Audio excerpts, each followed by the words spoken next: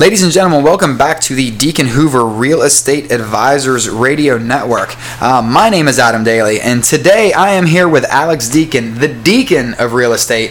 He is part owner of Deacon Hoover Real Estate Advisors. Today, our discussion is going to be based around the rule of thumb, and the rule of thumb that's constantly thrown around. That method just doesn't sit well with Alex too well. Alex, why don't you tell us about why the rule of thumb method isn't one of your favorites? Absolutely, Adam. The thing I see and read and hear about in so many different forums and from the trainers and gurus is rule of thumb here, rule of thumb there. I mean, they do have their place. Rule of thumbs are good for just the general overall basics, but when you really get into the nitty-gritty and you want to make money and you don't want to make mistakes, you want to minimize your risk and capitalize, on the most gain you can make and most profit, then rule of thumbs absolutely do not work. And I can explain that in a little more detail. I'm going to say, is there any examples you could share? Because to a novice like myself, you're speaking Greek to me. So what exactly does that mean?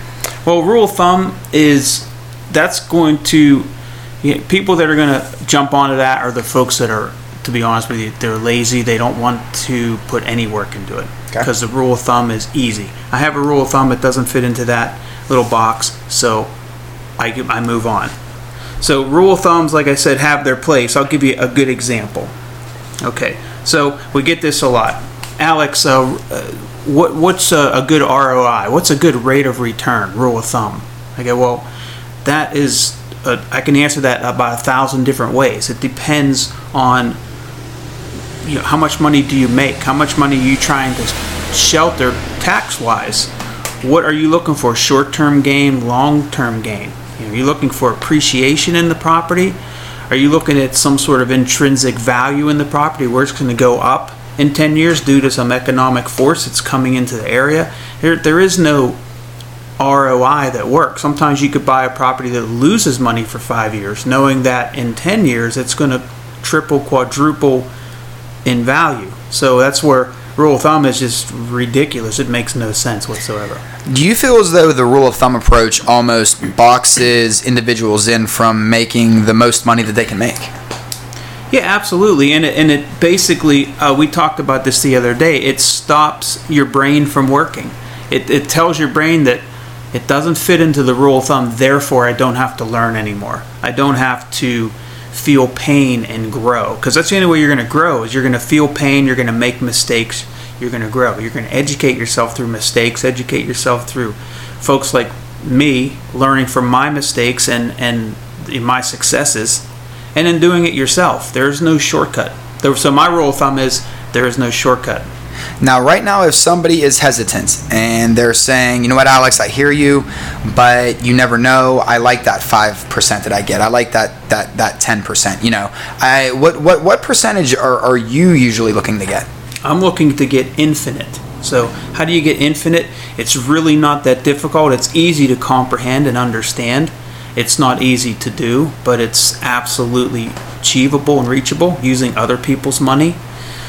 So when I look at an ROI, I'm looking for infinite. I borrow all the money, I invest that money wisely, and then I either, one, sell the property and get all my money back and pay off my lender, or two, I keep the property, I refinance it, I get all my money back from the bank, and I keep in the long-term portfolio, or there's other ways.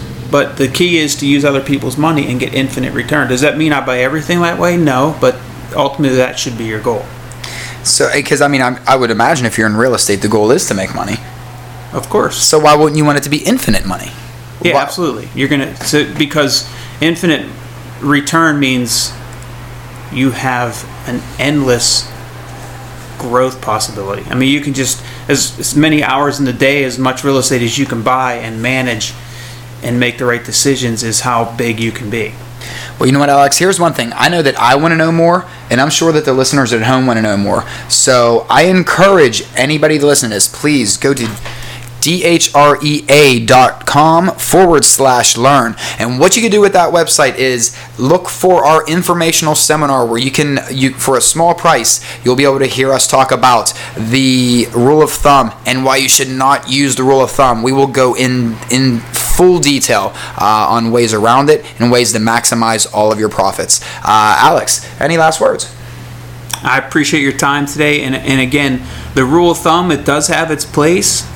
But what I'm going to teach you is when to use it. Most times you're not going to use it. But we're going to go into bullet point details on probably 10 or 15 different rules of thumb that I think are going to get you in trouble if you do count on them 100%.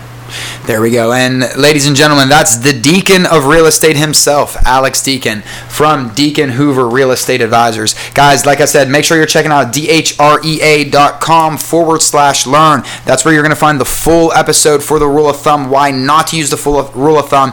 Trust me, this small cost will lead to very large ROI after the fact.